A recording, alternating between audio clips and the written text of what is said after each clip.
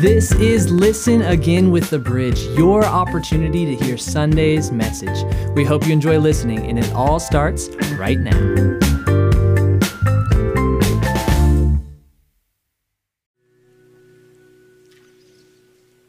Well, if you've been around here very long at all, you've heard the story of how the bridge began.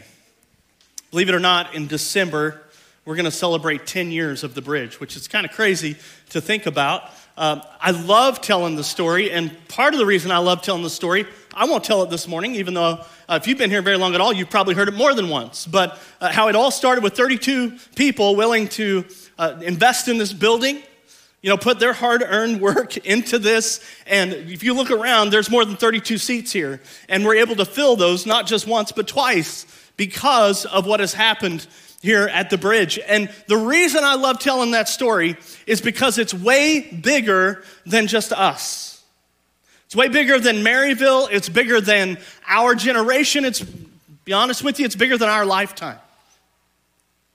If I'm being honest with you, we're going to grow old and die at some point, but this place is going to keep going. And my goal, and hopefully yours, is that we leave it better than when we came. Can you say amen to that? Amen.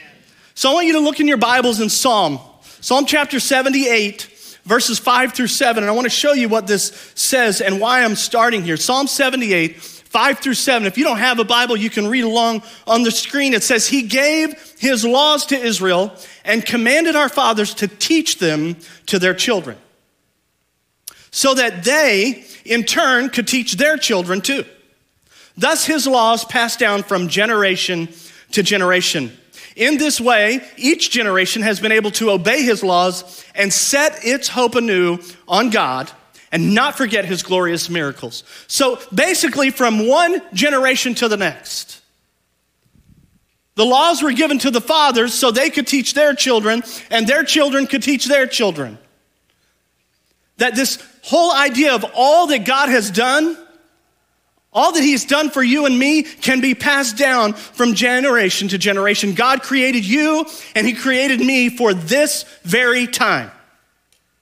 He created you not only for your generation that you're in, for those that you're involved with every single day, that you work with, that you live with, all of that, but He created you for the next generation. He placed you in this time in history for a reason, and the greatest calling we can have is to impart spiritual life into the next generation.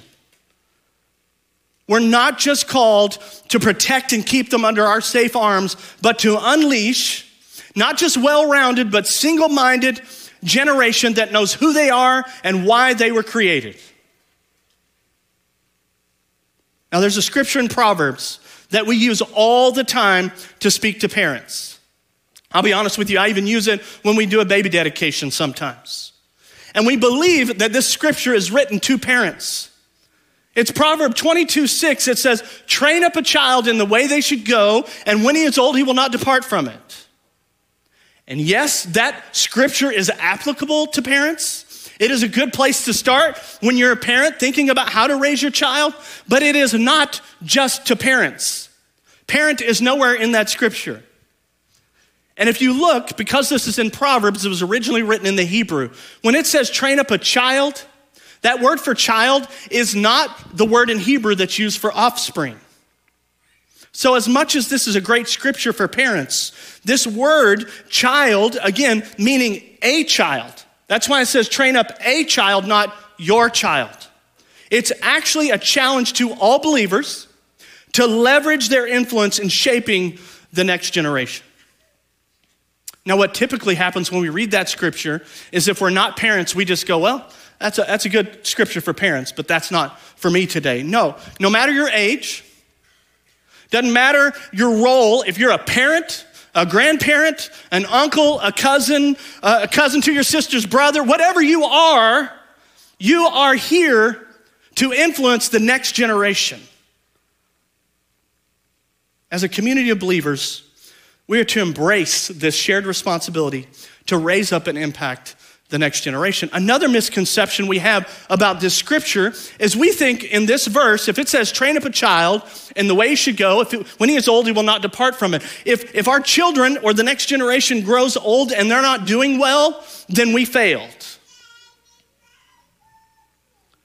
Some of us even wear that scripture, the weight of that scripture, and we're carrying guilt because as we trained our child in the way they should go, and as they got older, they turned from and are living contrary to what we taught them, we feel as though we've been a complete failure.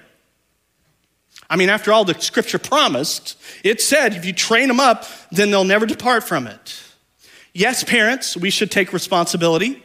Yes, us as this generation should take responsibility for the next. But we want some kind of formula that says, if you do this, this, this, and this, then your child's gonna grow up perfect. They're gonna wake up every morning and pray 3 hours before they go to school. They'll get home and open their Bible and read it for 6 hours because they just can't get enough of God, and they're gonna lead every person they meet to Christ. That's what we want. And when that doesn't happen, we feel as though we failed. The reality is there are no guarantees because every child has to choose his or her own path. I mean, we're not creating robots here. So what this scripture is telling us is, again, we have a responsibility to invest in the next generation. And here's what this promise is. If we do it well, if we do it right, more times than not, we're going to see a child make right decisions, follow Jesus with their whole heart, and make him Lord of their life. Which is going to lead me to Mark chapter 1. If you have your Bibles, look at Mark chapter 1. We're going to look at the very beginning of Jesus' ministry here on this earth. As you know, he lived 33 years on this earth. 3 years of that, the final 3, are him fulfilling the ministry that he was called to do. And it all began, Mark chapter 1, verse 9. At that time, Jesus came from Nazareth into Galilee and was baptized by John in the Jordan. Just as Jesus is coming up out of the water, he saw heaven being torn open and the Spirit descending on him like a dove. I'd love to be a witness to that. To see the heavens literally open. And the next thing is they hear a voice from heaven. It is God speaking to his son, Jesus. And the next words they hear from heaven is, "You are my son whom I love. With you I am well pleased." It's God affirming his son. And how much did this public affirmation, it must have meant something to Jesus. I have to think that that was such a huge moment for him, for God to publicly do this. And when you think about all the trials that Jesus went through, the temptation of the evil one, all the pain, the sacrifice, obedience even unto death, how many times did Jesus go back to that moment when his Father affirmed him?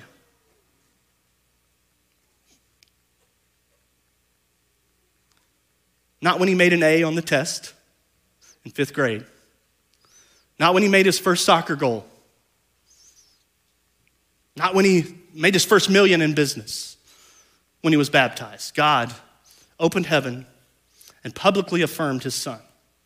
So my goal today is that God would affirm many of you in the same way. That God is going to show you just how much he believes in you, just as he believed in his son then. But if you read the text in its entirety, right after this affirmation from the Father, Jesus goes into the wilderness and is tempted. 3 times in 3 different ways, Satan shows up to tempt Jesus. If Jesus could be tempted, the Son of God, then how much more are we susceptible to temptation? It's coming.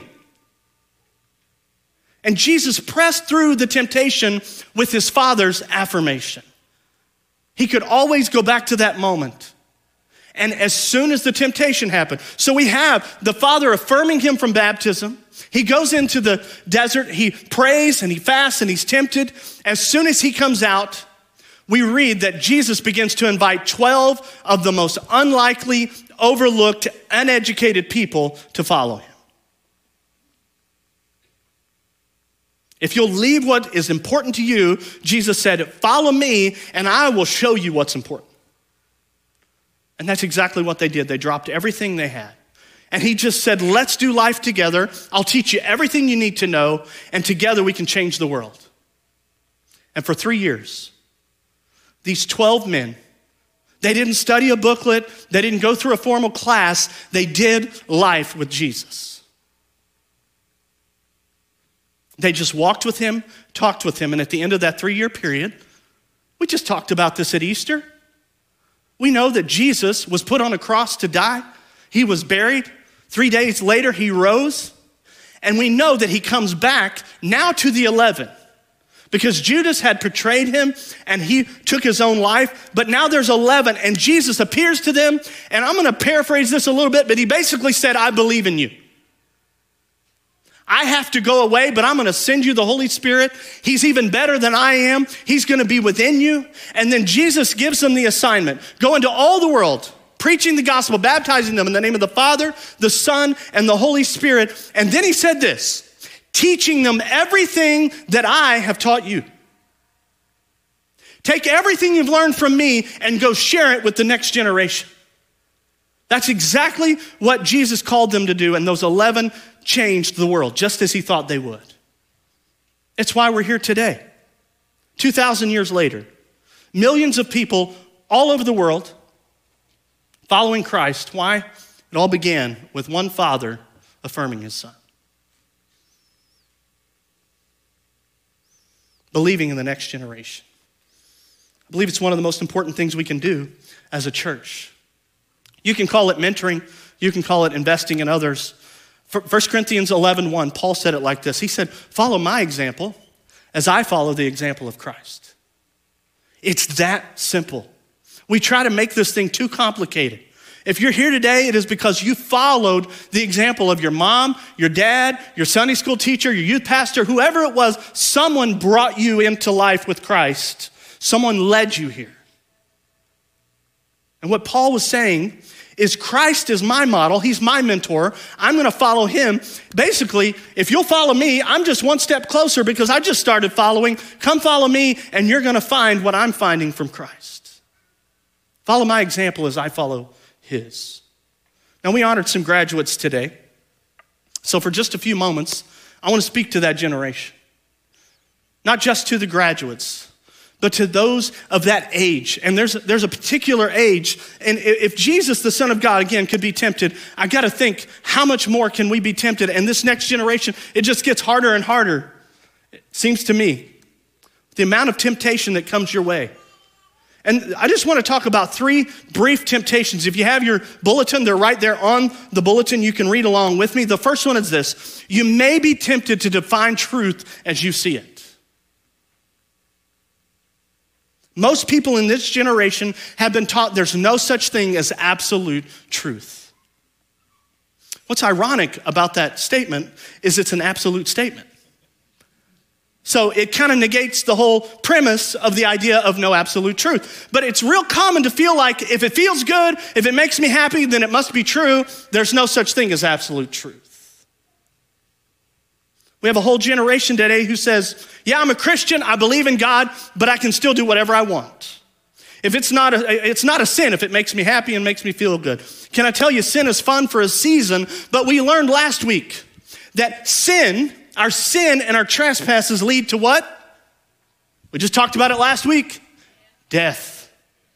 We are dead in our trespasses and sins. But thankfully, Jesus makes us alive. Hear me when I say that truth is a person. Jesus said, I am the way, the truth, and the life. I would encourage you, get to know the absolute truth of Jesus Christ, the person of Jesus Christ. Not only is it going to impact your life, you're going to be able to impact the next generation. The second temptation for this next generation is they feel entitled. This one is not your fault. It's because your parents were busy. Probably both of them were working, and they just did everything they could to give you everything you wanted. They wanted you to not feel in want at all, so they protected you with helmets on when you walked down the sidewalk in case you tripped and fell and got a boo-boo on your knee. You know, helmets were important. I never had a helmet. I didn't even have a car seat when I was growing up. Those are good things. I'm just being silly, but it's completely different than it used to be. You've never lost at anything.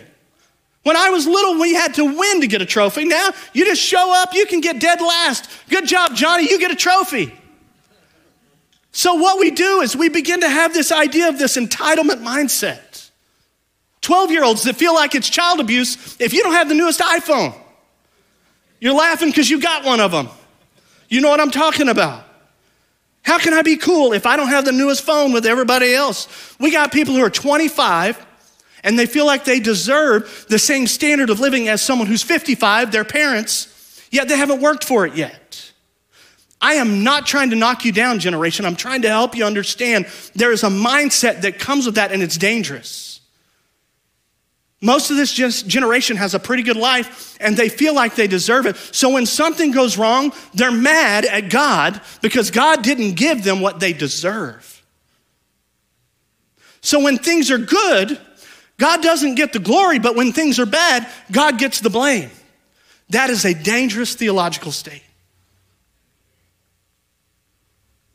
I kind of showed up amped up. I don't know why. I'm excited about this. Third temptation to postpone adulthood. Postpone adulthood. It's a temptation of this new generation. Instead of growing with age, we're growing with the culture. That's a problem. Dr. Tim Elmore wrote a book. It's called The IY Generation. Not even a new book. It's been around for years. But he said this upon his research of the next generation. He said, one of the questions he asked is, when do you become an adult? Man, that is hard to define anymore, is it not? When do you become an adult? Here's the answers he didn't get. They did not say, when I'm old enough to drive, or when I graduate high school, when I'm old enough to vote, when I can buy beer, or graduate college with an MBA, or my first job, or even when I get married. The most common response to the question of when do I become an adult is when I have my first child. Now, since people are postponing marriage and they're postponing childbearing, we've got people in their 20s, even into their early 30s, who still feel like a kid in an adult world.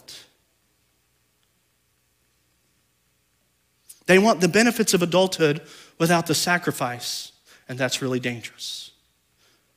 They're saying, I don't need a job, mom and dad will pay the bills. Or, I'm 28, I'm not married, it's not real life yet. I've got a job, it's not the real job I want. Real life will start later when I get into the career. And the truth is, real life starts now. Don't be robbed of making the most significant contribution that you can because God calls you to make a difference today. And maybe somebody hasn't told you that they believe in you. That's why I'm here today, is to tell you I believe in you and God believes in you.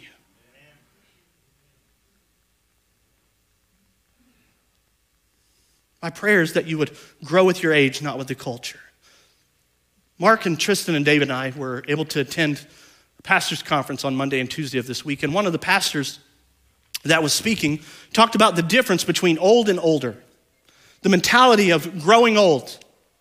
And he said growing old is not healthy because the old mentality goes back to the past and tries to bring it to the present. Old mentality clings to old lifestyles, old ways, resists change. They want to go back to something they were before because now they're old. But the older mentality grows with age. Older mentality looks to the future, brings it to the present in order to prepare for what's next. Big difference. The older mentality says, I still have room to grow. I still have room to learn. As I get older, there's still more that I can do. Oswald Chambers said it like this. He said, beware of looking back on what you once were when God wants you to be something that you've never been. So to this next generation, let me encourage you with two things. Be cause-driven. And I'm going to say this because you already are. Be cause-driven.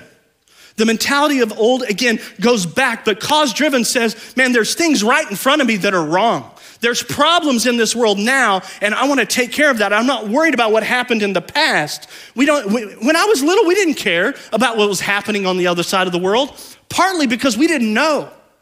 We didn't have the internet to know everything that's happening around the world all the time. Now you know everything that's going on, but the thing is, you know, and it bothers you. When you see that there's countries with poverty, this generation is cause-driven, and our world needs you. We need you to step into that cause and do something with it. You have the ability to make a difference, and I believe you can.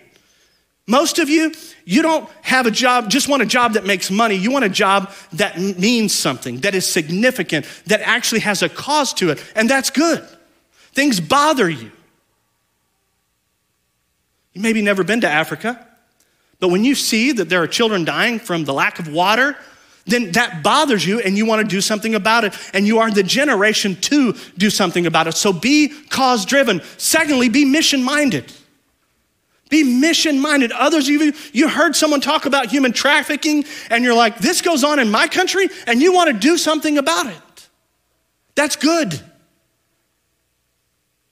You're cause-driven, you're mission-minded. You may have a friend of a friend who has cancer and they're raising money. You'll shave your head to raise $5 for the friend of a friend because you care that much. That's a good thing.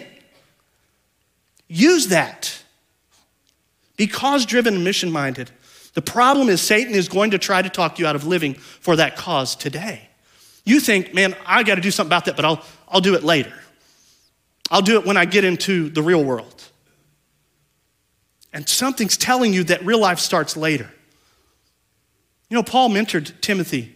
And in 2 Timothy 1, 6 and 7, he said, for this reason, I remind you, fan into flame the gift of God which is in you. Can I tell you, generation, fan into flame the gift of God which is in you. Now, Paul said, through the laying on of my hands. We're going to do that later. We're going to lay hands on you and we're going to pray for you. For God gave a spirit of not of fear, but of power, of love, and of self-control. There is more in this next generation. Don't buy the lie. Fan into flame the gift that God has given you. It's in there. And it's ready to be used. Another thing that Paul told Timothy. We use this all the time when talking to the next generation. 1 Timothy 4:12, don't let anyone look down on you because you're young. I love that, and I believe that, and I love telling you that, but that gets cliche. We hear that, and we're just like, yeah, I know, don't look down on me because I'm young. It's actually the next part that I really like. Yes, you shouldn't let anyone talk to you out of doing what God has called you to do today, because today you're called. I don't mean Sunday, April, 30th. I'm not talking that. I'm talking today in your world. It is time for you to step in and not let anyone look down on you because you're young, but step into that role that God has given you. But here's what it says. Next, don't let anyone look down on you because you're young. Set an example for all believers. That means some of us old people, I'm calling myself old. I don't like it, but I'm here. You need to set an example for us. Set an example for all believers in speech, in life, in love, in faith, and in purity. So it's not just, hey, you're young, don't let anybody look down on you. It's also got a second part of that we don't always remember. Set an example for all those around you. And you know what you're going to do? You are going to change the world, because when other people see what you're doing, they're going to want in on it. They're going to say, if he can do that, surely I can do this. Don't be deceived. Excuse me if I go baseball for just a moment, but some of you in the next generation, when I think baseball, there's a batter's box. There's the person in the game, but then over on the side, there's the on-deck circle. They're just warming up. They're just watching the pitcher, checking out who's on first, what's on second, you know that. They're just hanging out in the the on-deck circle, waiting to get in the box. And some of you think you're up to bat next, and can I tell you, you're up to bat now. It's time to step into the box. Please don't rely on the older generation to get it done. They're what got us here. They're already on the base. They've already been playing. Somebody's got to knock them in. There's some people on first base, second base, third base. You got to bunt at least, give somebody the chance to move. The church exists because people stepped into the box and they hit the ball out of the park, some of them. That's why we're here in this place. I love telling the story of this place because people stepped into the box and did what they were called to do. But next generation, you're no longer the church of tomorrow. You're the church of today. This is your church. This is not your mama's church. It's not your daddy's church. It's your church. You have to believe that. Don't let anyone talk you out of it because you're 18 or 25 or 32 and you still feel like a kid in an adult world. This is your church today. Some of you grew up with parents that were casual Christians. I'm going to talk to my generation for a moment. There's some people in my age and even older that grew up going to church but didn't even know Christ. They knew the things of God but not the power of God. Maybe they didn't set the example they should have. But when you experience the power of God, you're going to not only reach the next generation, you're going to reach your parents, you're going to reach all those around you. What did it say earlier? Set an example for all believers. God can use you. Don't let anyone look down on you because you're young. You don't have to be affirmed by men when you know that God has called you to do something. That's all you need. I want you to know that God believes in you. I believe in you. And I'm excited about the next generation. I'm excited about where we're going. He planted you in this time in history because it's the best time for you to use your gifts to glorify him. Think about that for a moment. I don't care who you are in this room. He planted you for this time, for this moment, because this is the time when you could use your gifts to bring God the most glory. This is personal today. This is talking to me today. I'm not just talking to you. This is for all of us. God created you not just for your generation, but for the next generation. So here's where I want to close this out. 1 Peter chapter 2, verses 9 and 10. 1 Peter chapter 2, verses 9 and 10. You are a chosen people, a royal priesthood, a holy nation, a people belonging to God, that you may declare the praises of him who called you out of darkness into his wonderful light. Once you were not a people, but now you are the people of God. Once you had not received mercy, but now you have received mercy. Don't put off serving God until later. Don't think that'll come when I have a job that is a career. That'll come when I graduate college and step into something. That'll come when I find a spouse. No, now is your time. Now, for everybody else listening, you're saying, oh, this sounds good. I need to tell my grandchild about this and have them. No, this is for you. Again, this is personal today. This is to all of us.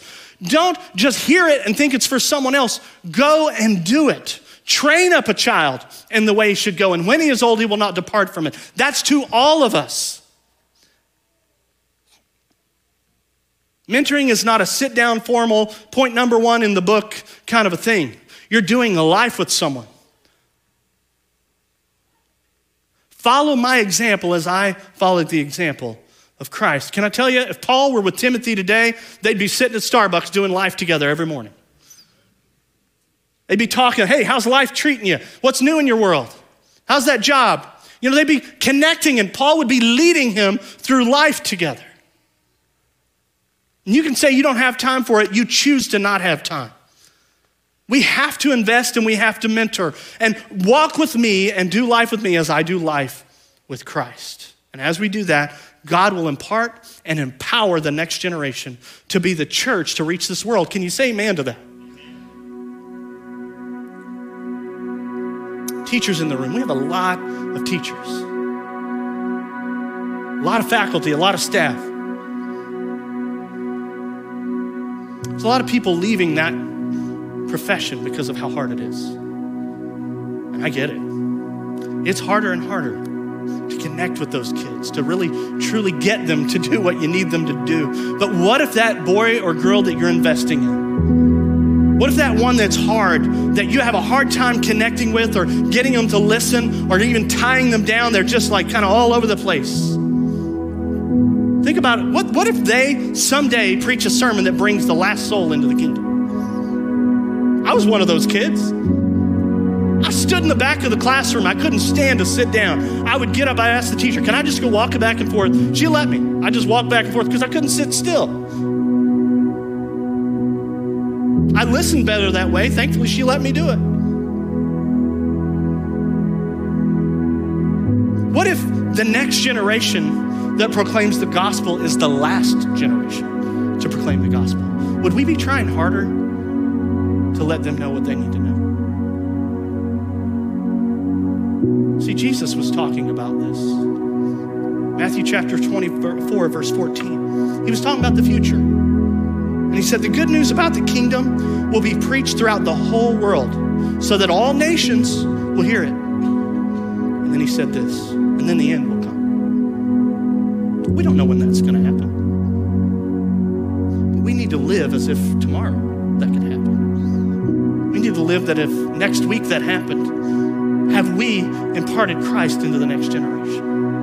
Have we told every soul that we could about Jesus Christ? For those of you graduating today, can I say congratulations? We love you. Way to go. This is not the finish line. God needs you. As you dive into whatever vocation that you dive into, you still have a calling on your life. He created you, not for next. He created you for now. Will you bow your heads with me? Father, I pray that today this is personal for all of us. Lord, I've been working on this all week, so I get a little bit of an idea of what's coming. But this is taking some of us by surprise today. But I pray that we would hear your words. Lord, that they're not hearing this from me. That they would hear my heart to know this is coming from you today. Lord, we have a job to do.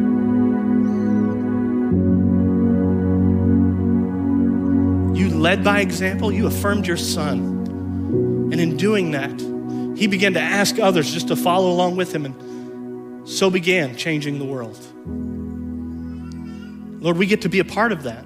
We have the opportunity to be a part of that. To do exactly what Jesus did. Just go find someone and say, come along with me and do life together. And let's change the world. And there's a generation ready to do that. They are cause-driven, they are purpose-minded, they are mission-minded. And I pray that they would dive into that, God, and use the gifts and the abilities that you have given them. And they would be empowered to step into the box and, Lord, get the hit. Whether it's just a single, whether it's a double, a home run, grand slam, whatever it is, Lord, that they would just begin to get those hits. Not just for their generation, but for the next generation.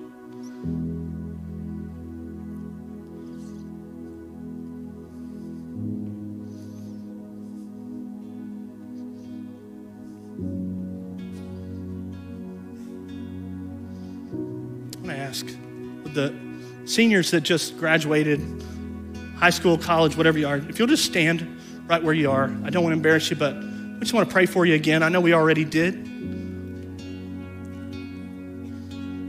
Okay. Now I'm going to ask all of us. You see these around you that are standing. I'm going to ask all of us to stand, but if one of these is standing around you, would you just reach over and place your hand on them? Just as Paul said, by the laying on of my hands. That's what he said, that Timothy was going to be able to do what he needed to do. And so we're going to ask you to pray for one of these in the next generation. Will you all stand right now, every one of us? And if someone is close to you, will you just reach over and place your hand upon them? And let's just pray a prayer over them. God, we come to you, Lord, for this next generation. Maybe your son or daughter's next to you. Lay your hand on them and pray for them right now. Father, we pray for the next generation. People that you have called for this very time. In this time in history, God, they can make a difference. They can reach a lost world. Lord, if we're willing to impart what you've taught us into them. And God, I pray that you would use us to do that. Help us to lead them, to teach them, to train them, to encourage them, to affirm them. And Lord, as they step into a new role, whether that's in college or maybe to a profession, Lord, that you would give them the ability, the strength, the boldness to be used of you. God, to take the gifts that you've given them and be able to speak to that coworker, to that student, to that roommate, to that friend, to continue the next generation. Lord, we can't even begin to fathom how important this is, but we know and we feel the tension of this. A desire that you have for us to carry on what Jesus began. And we're asking that you would help us to do that today. Every single one of us in the room, that we would take this personal, God, that you would use us to empower the next generation, whoever that is, whatever the role that we play in that. It's in Jesus' name we pray. And everybody said, amen. Amen.